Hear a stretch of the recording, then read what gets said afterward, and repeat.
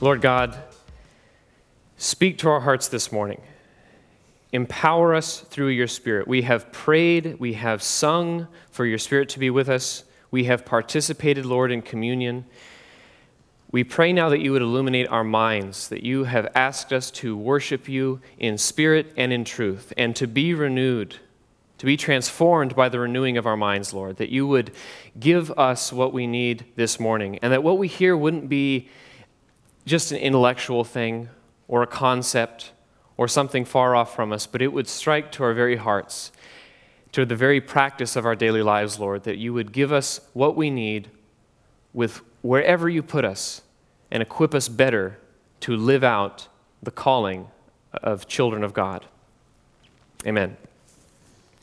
So over the last many weeks, the focus for the sermons has been on relationships, and I think that's a topic that any Christian should consider as integral to their self-understanding. We cannot make sense of our lives outside of the framework of community, not as Christians at least. And it is true to say that no one is saved on their own. No one is ever saved on their own. However, many do perish alone. Now today we're going to examine our calling as members of the body of Christ through the lens of our Maker, who, in the words of Hebrews 12, verse 2, we recognize as the author and perfecter of our faith.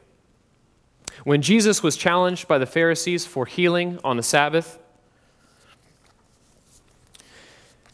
he responded by telling them that until now, his Father had been constantly at work, and so therefore he too was working. And I believe that is our core thesis today. That's what I want us to focus on, is that God is not passive. He's not passive. He is ever moving, ever calling, ever drawing the ones he seeks.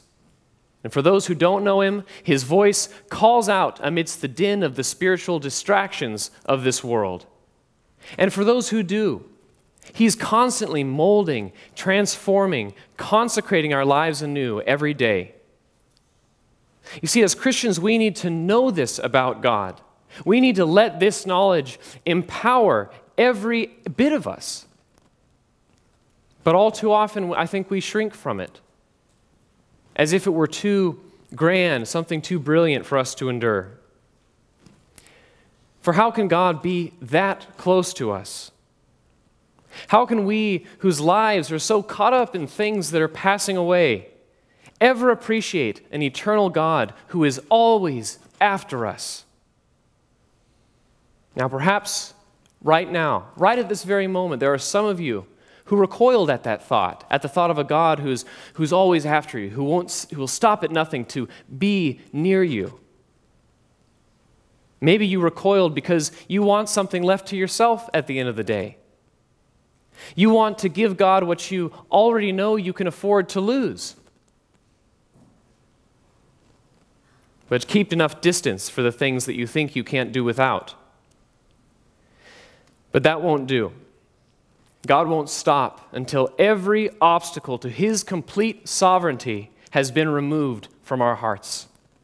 And despite the times when we would wish for it, he won't let us go.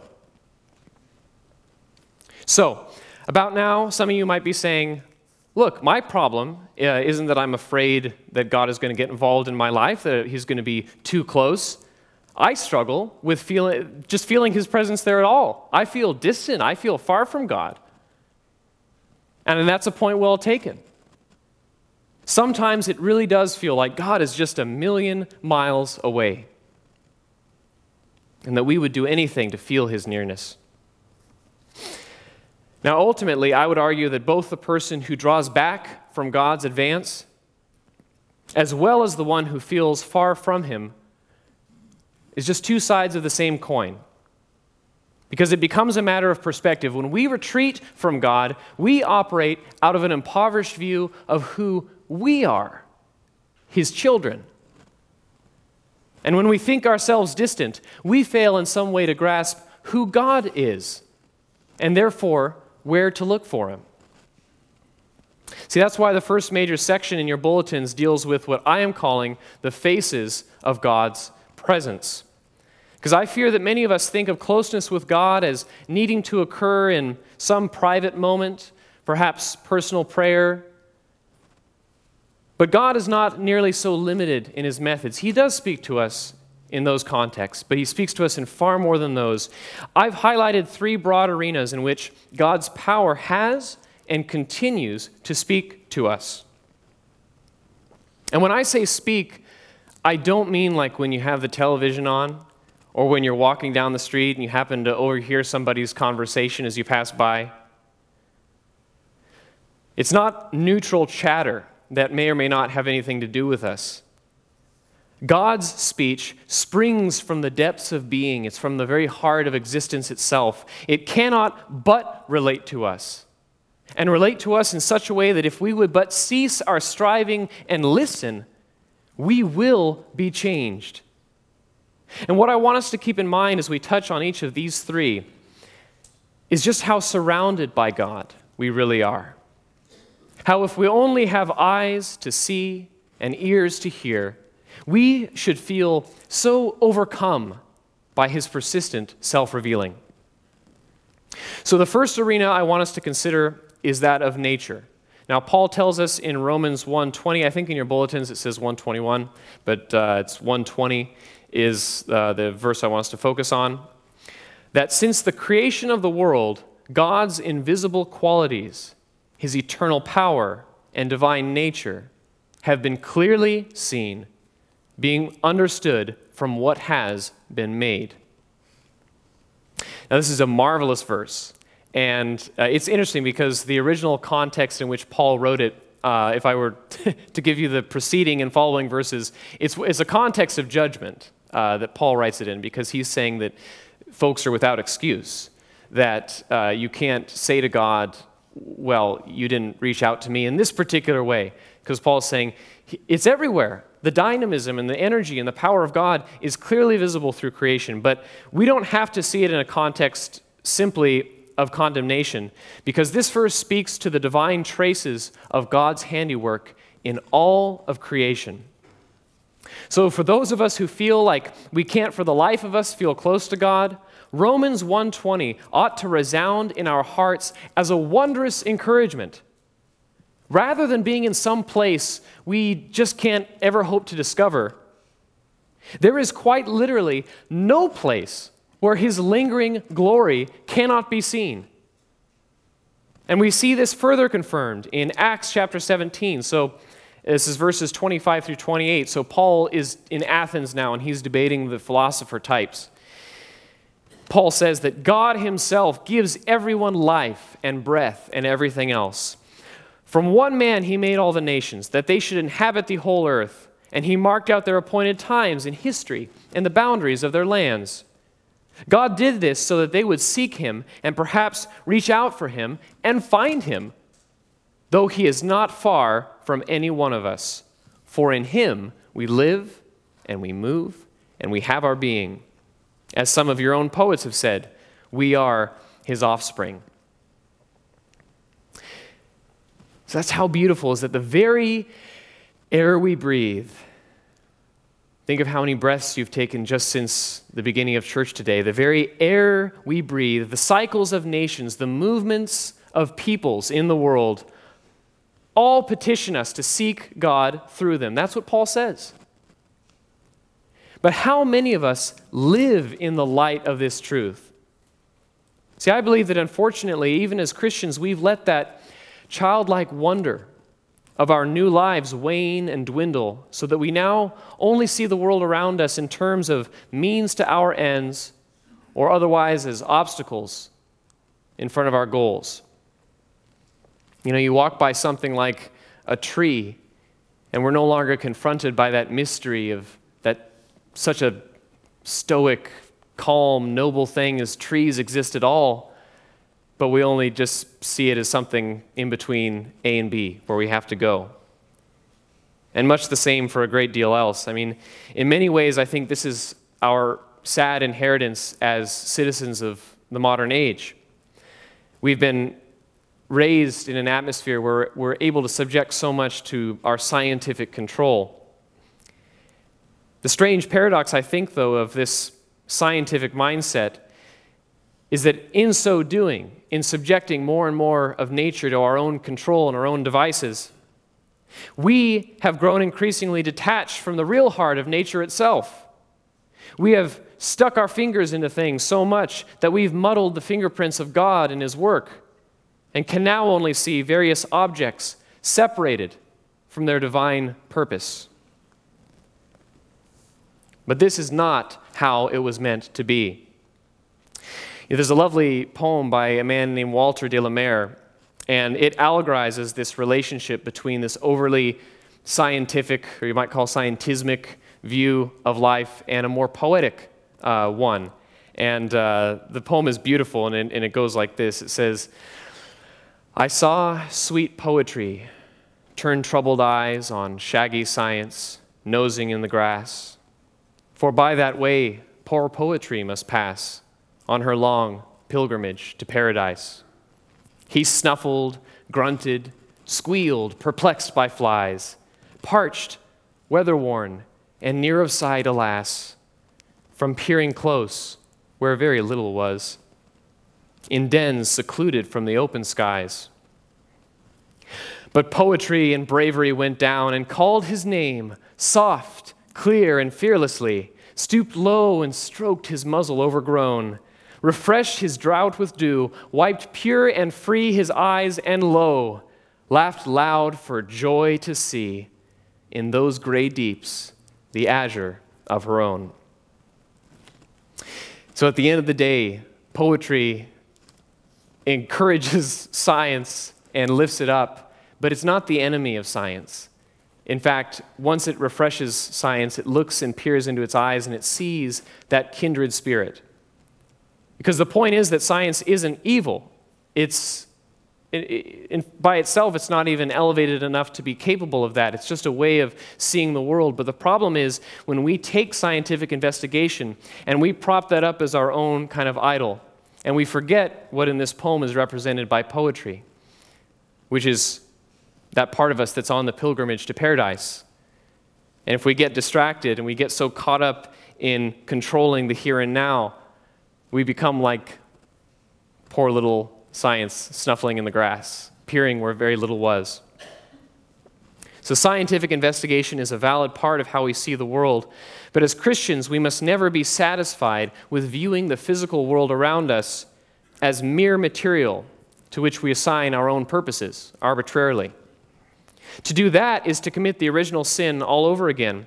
And C.S. Lewis describes this danger very well. He writes that there is something which unites magic and applied science, technology, while separating them from the wisdom of earlier ages.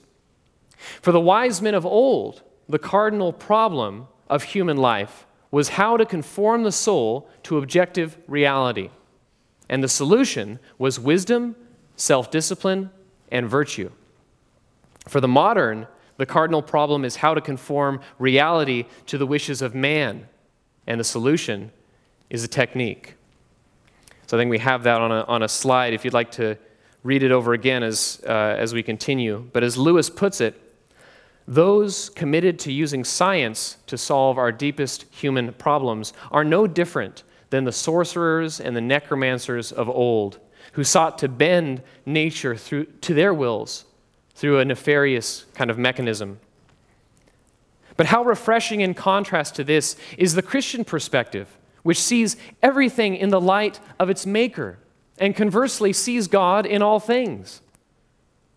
See, for those living in that state of grace, it is as if even in the smallest ant crawling on a leaf, God is crying out to us, saying, "Here also am I." Behold the marvelous intricacy even of this little ant, which, though hardly bigger than a grain of sand, knows its place in the universe and performs so well the role that I have assigned to it. And in a far greater way than the testimony of nature, God gave us something which nature never could. As Galatians chapter 4, verses 4 through 7 declares, this is our next subpoint, When the fullness of time had come, God sent forth his Son, born of a woman, under the law, to redeem those who were under the law, so that we might receive adoption as sons. And because you are sons, God has sent the Spirit of his Son into our hearts, crying, Abba, Father, so that you are no longer a slave, but a son. And if a son, then an heir through God. So there's a great deal contained in these verses, and we could do an entire sermon series on the person of Christ and what his advent meant for us. But what I want us to focus on this morning is that this passage presents two phases in our redemptive process. First, God sends his Son into our lives. And this achieved for us adoption into the very family of God. It's very hard to depict a more drastic transition from slaves to sons and daughters. So that's the first step. But it is on this basis of our adoption that we receive the Holy Spirit. We could not receive it as slaves. Only until we ourselves were made into temples could we receive the Spirit. And the only way we could possibly be considered a temple was for God himself to consecrate our humanity through the incarnation. Jesus was the temple here on earth. Now think of what that means for a moment. In the days of the Old Testament, there were only a select few who were given the gift of the Spirit, and it was usually the prophets. Or if you think of the priests, only a handful of priests could enter in to the Holy of Holies. It was only the high priest, once a year, offer atonement, and it was still extremely dangerous for him. Anyone else got close, it meant either something terrible or sometimes even death. You couldn't get there. But Jesus consecrated our hearts by living as a human being, and so the presence of God made his way to us. The consequence is that the Spirit has been poured out onto each and every one of us. And here's the wild part. The Spirit is with us whether we know it or not, and whether we like it or not. God has made a home in us. We could not be called sons and daughters otherwise. And it's this guarantee of the Spirit that is actually the basis for our third arena of God's presence. So there is nature, there's Jesus Christ himself. The third arena is the church. In Matthew chapter 16, verses 17 through 18, Peter has just finished declaring that Jesus is the Christ, the Son of God. Jesus says, "Who do people say that I am?" The disciples give some answers, and then Jesus says, "Who do you say that I am?" And Peter answers, "You're the Christ, the Son of the living God."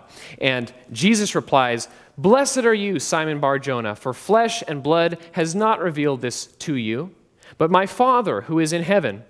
And I tell you, you are Peter, and on this rock I will build my church, and the gates of hell shall not prevail against it." Now, it wasn't on the basis of Peter's humanity that the church was established, but rather on his confession, which was produced by the Father. Flesh and blood did not reveal that to Peter. It was revealed to him by the Father, and that confession is the rock of the church. Therefore, the church is no human institution. It is the fruit of the indwelling Spirit of God. Now, the word that the writers of the New Testament use to refer to the body of believers is ecclesia. There's also the word that I mentioned in the communion address, which is kyriakon, but that occurs, I think, only twice, and it's more in passing. The common word for church is ecclesia, and this is a very rich term, which means a called-out assembly. And this is a term that the Greek world would have been no stranger to. See, an ecclesia in human terms meant people would be drawn out of their homes, called out of their homes in order to gather to conduct civil proceedings. So it was a political term. It was for governance. It was for people participating democratically in their own self-government. Now, Christianity took this term to a higher level to denote those who were called out of the worldly system itself and into the abiding body of Christ. And so in this way, the church complements the revelation of God provided through the first two arenas that we mentioned. See, in nature, the presence of God is universal, albeit concealed beneath the surface of creation. And in Christ, the fullness of God dwelt with us bodily, transforming our humanity. And now in the church, the power of God endures through time, growing as more are adopted into the family of God. So here, the dynamism of the divine is brought to the surface, right here in the church. It's shining like a bright beacon in the world. So we've got all of our bases covered. God has all of our bases covered in how he shows himself to us. But now that we've identified at least these three, the question becomes a discussion of how. How does God do this? We see that God is constantly reaching out to us through creation, through the transforming life of his Son, through the persistent ministry of the church. But what is the means by which all of this is accomplished? Well, I believe that the best way to describe it is to say that it is grace. Grace is the medium in which God paints his works of art in the world. As John states in the beginning of his gospel, you have the reference in your bulletins, chapter 1, verse 16, "For from his fullness we have received grace upon grace." And I love that passage. It's so simple. It doesn't just say that we receive grace, but grace upon grace upon grace. I think in the original Greek, the literal translation is grace in place of grace. So he keeps replacing the old grace that he gave you with the new grace, and every new gift is just so overwhelming. He keeps giving you more and more and more in its place. But what then is grace?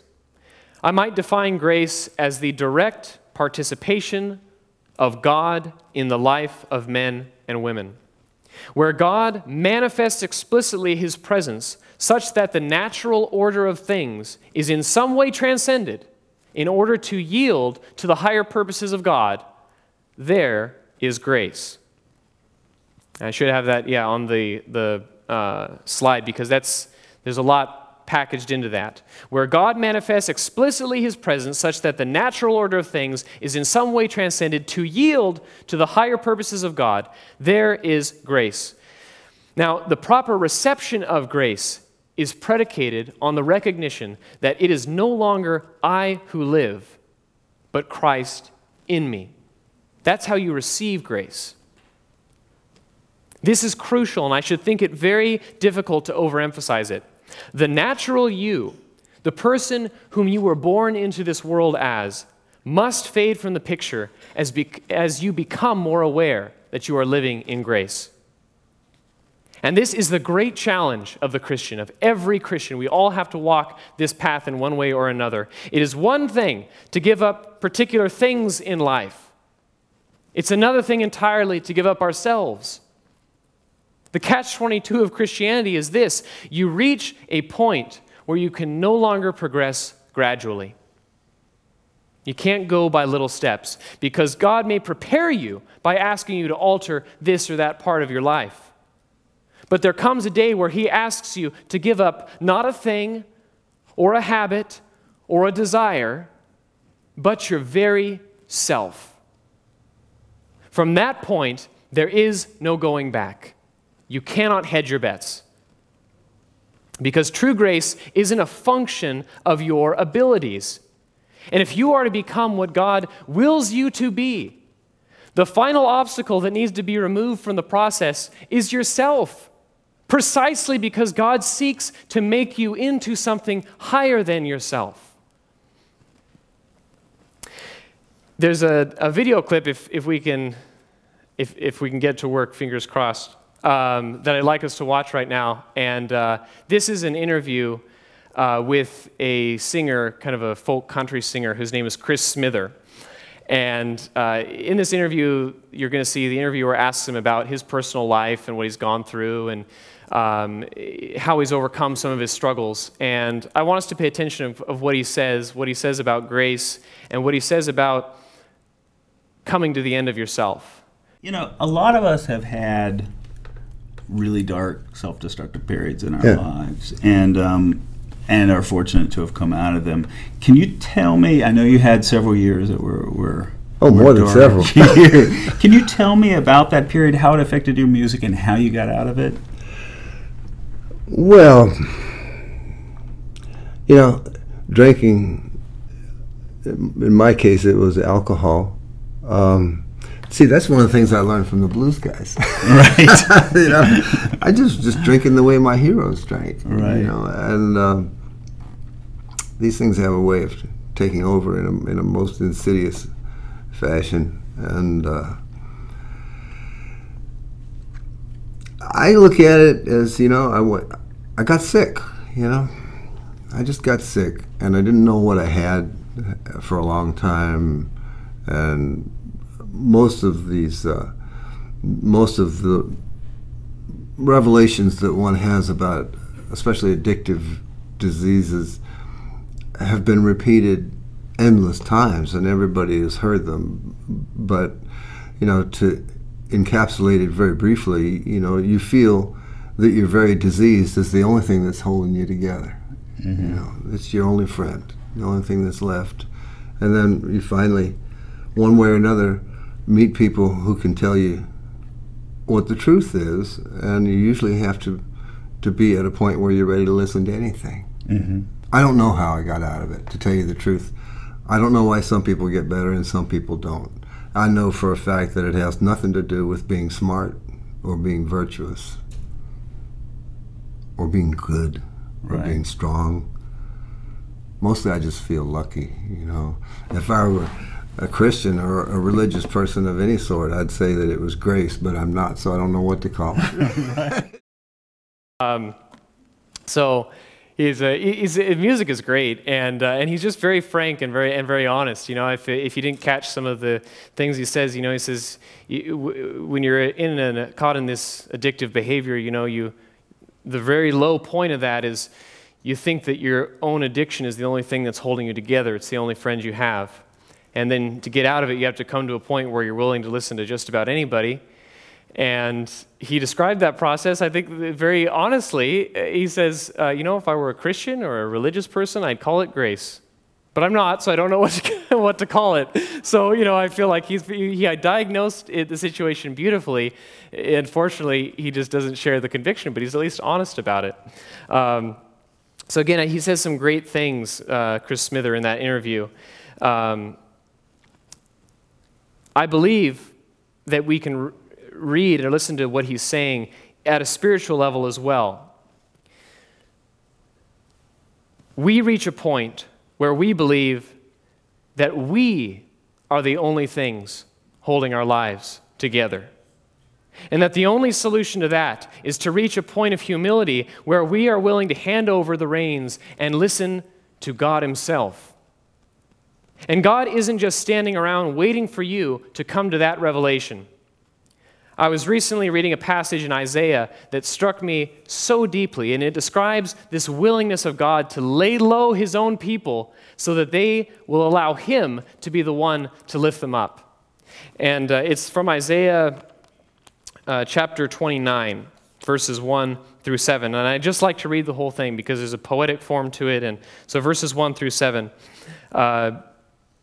Isaiah's writing, the voice of God speaking through Isaiah, and he's referring to Jerusalem as Ariel, which is a word that means possibly lion of God or victorious of God or something like that. It's another name for Jerusalem. So he says, Ariel, Ariel, the city where David encamped. Add year to year, let the feasts run their round. Yet I, this is God speaking, will distress Ariel, and there shall be moaning and lamentation, and she shall be to me like an Ariel. And I will encamp against you all around, and I will besiege you with towers, and I will raise siege works against you. And you will be brought low. From the earth you shall speak, and from the dust your speech will be bowed down. Your voice shall come from the ground like the voice of a ghost, and from the dust your speech shall whisper. But the multitude of your foreign foes shall be like small dust, and the multitude of the ruthless like passing chaff. And in an instant, suddenly, you will be visited by the Lord of hosts, with thunder and with earthquake and with great noise, with whirlwind and a tempest and the flame of a devouring fire, and the multitude of all the nations that fight against Ariel, all that fight against her and her stronghold and distress her, shall be like a dream, like the vision of a night. See, that's a powerful, powerful passage. God brings his people low. He brings their enemies lower. He brings us down to the very level of the dust, but our enemies become like small dust. The forceful truth of this passage is that God will lay siege to your life for your own sake. You will be laid low, and only then will God himself visit you and dispel the power of your enemies. This is the real tragedy of humanity, because so many will not yield to the pursuit of God.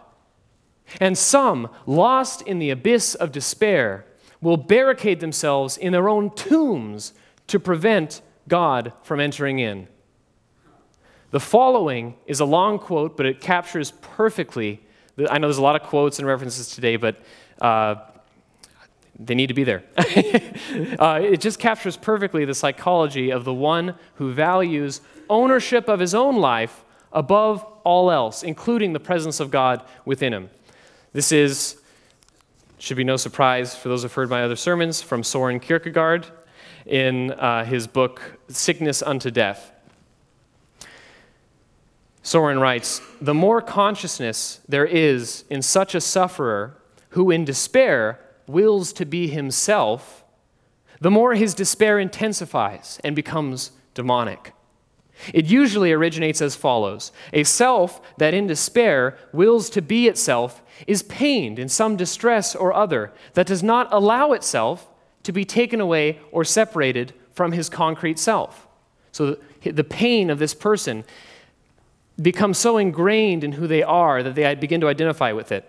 So now he makes precisely this torment the object of all his passion, and finally it becomes a demonic rage.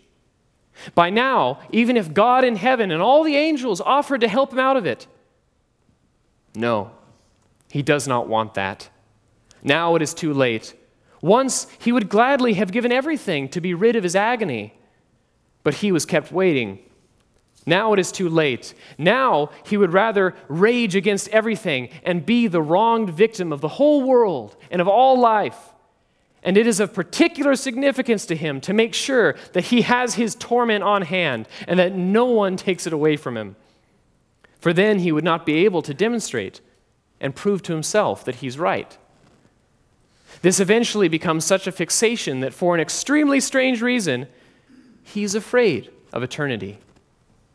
Afraid that it will separate him from his demonically understood infinite superiority over other men, his justification, demonically understood, for being what he is. Very, very deep and very rich. If I were to summarize Kierkegaard's words, I would say this: our desire to own our own lives comes at the price of forsaking real love. You have to be free from yourself in order to love others. This is not simply a problem for non-Christians, by the way. There are a good deal of believers who, though they have been regenerated in Christ and have received the Holy Spirit, are hardly conscious of it, and therefore are still largely preoccupied with self-ownership. Now, I challenge you, all of you, to ask yourselves this morning, am I such a Christian? Remember, the beginning Christian prays to be spared from harm and trouble in this life, but the mature Christians pray that no hardship will be spared them if it means bringing greater glory to themselves and to their Father in heaven. So we come now to a conclusion by considering the fruits of attending to the revelation of God and responding to His grace. In your bulletins, you have two verses listed, which I'll read. They're shorter than the others. 1 Corinthians chapter 15 is the first. Here Paul's talking about the resurrection and what we have to look forward to. He says, "Behold, I tell you a mystery. We shall not all sleep, but we shall all be changed. In a moment, in the twinkling of an eye, at the last trumpet, for the trumpet will sound, and the dead will be raised imperishable, and we shall be changed." So keep that one in mind. Then just flip over to the next page, 2 Corinthians chapter 3, verse 18. "And we all going to be changed, all with unveiled face, beholding the glory of the Lord, are being transformed into the same image, from one degree of glory to another. For this comes from the Lord, who is the Spirit." Now, perhaps it would help us appreciate what Paul has written with a little bit of perspective. Looking back, I believe it is fair to say that the most that anyone in the times of the Old Testament could have hoped for or to aspire to was righteousness. That's my opinion. I think that's what I would peg it as. To be considered just and honorable in the sight of God. That's as far as the capacity reached for what they understood their relationship to God to amount to. But that expectation underwent a fundamental evolution with the incarnation, the resurrection, and the glorification of Jesus Christ. For now, our destiny is not merely to be right with God, but we are to be elevated alongside Christ. And this is why the New Testament is just replete with all these references. In Hebrews chapter 2, verses 10 and 11, it says, talking about Jesus, that he's not ashamed to call us brothers. It would have been, prior to the resurrection maybe, a shameful or even a blasphemous thing to talk about God in that way, to say that God's my brother. That would have been maybe a very vulgar thing to say. But not now that Christ has come among us. We're also called co-heirs with Christ, full, equal recipients of everything that he's entitled to. And in John chapter 1, it's written, "But as many as received him, to them he gave the power to become children of God." So there's hardly any more ways to say it. We're brothers, we're sisters, we're heirs, we are children, we are in the family. So in short, we are destined for glory. God seeks after us so that through him we might become kings and queens, radiant and powerful. Now, do you feel that today?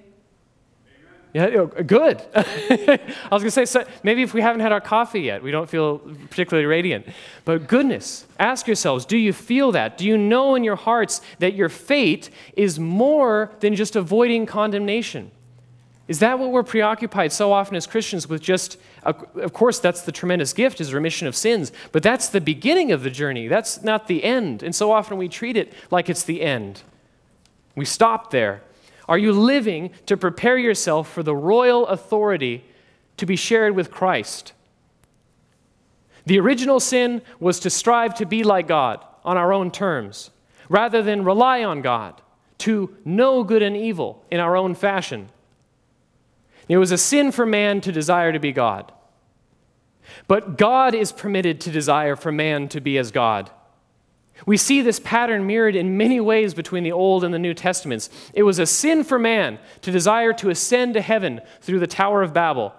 And so God cursed humanity with confusion among many languages. But God desired all peoples to be elevated and gave the gift of tongues at Pentecost, not for division, but for reconciliation.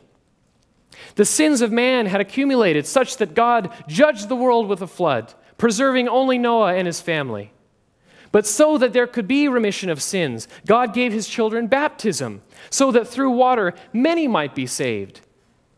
What we meant for destruction, God intends for our glorification, working all things together for good to those he has called.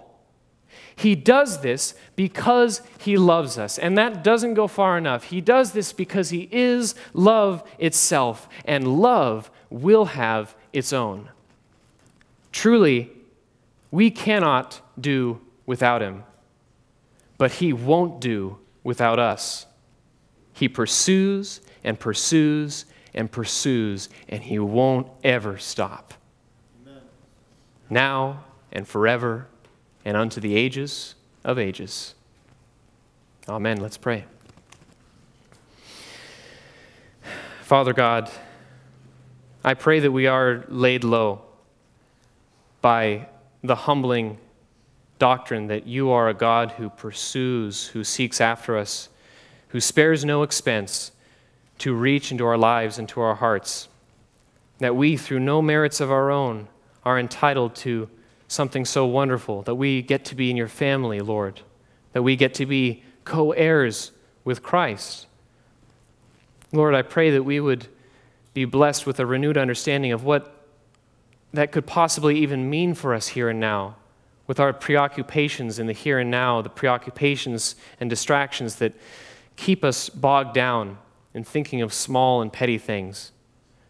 I pray, Lord, that we would embrace our high calling as children of God, as royalty, as those destined for authority in an eternal world with you.